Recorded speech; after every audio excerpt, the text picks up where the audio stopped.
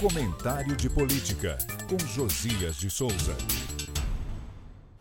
Uma semana depois de aprovar a PEC que permitirá a Bolsonaro iniciar a distribuição de mais de 40 bilhões de reais a eleitores pobres a 3 meses das eleições, o Senado presenteou o presidente da República com o sepultamento da CPI do MEC.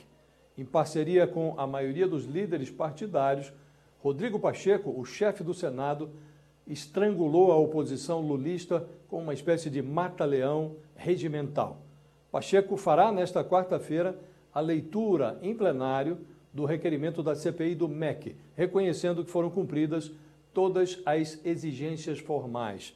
O passo seguinte seria a instalação da comissão. Entretanto, ficou combinado que a maioria dos partidos deixará de indicar os seus representantes na CPI.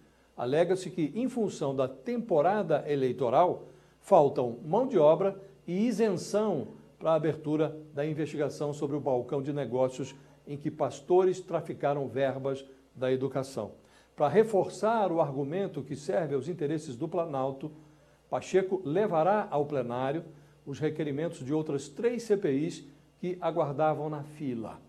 Se não há senadores nem disposição para iniciar uma investigação, que dirá 4.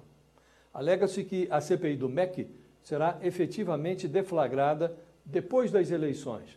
Lorota.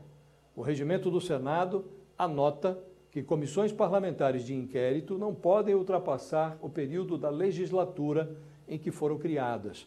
Uma investigação iniciada em novembro, após o segundo turno da eleição presidencial, jamais seria concluída até 23 de dezembro, quando termina a legislatura atual. A oposição informa que recorrerá ao Supremo Tribunal Federal para assegurar a instalação imediata da CPI. É improvável que consiga obter liminar semelhante à que obrigou Pacheco a abrir a CPI da Covid. Escaldado, o chefe do Senado não engavetou o pedido. Dessa vez, os líderes aqui empurrarão com a barriga a indicação dos membros da comissão. O Supremo tende a tratar a encrenca como assunto interno do Legislativo. Jogo jogado. À espera da votação em que a Câmara avalizará a emenda constitucional que eleva o auxílio emergencial, dobra o Vale-Gás e ajuda a encher o tanque de caminhoneiros e taxistas, Bolsonaro solta fogos. Eu falo direto de Brasília para o podcast do Jornal da Gazeta.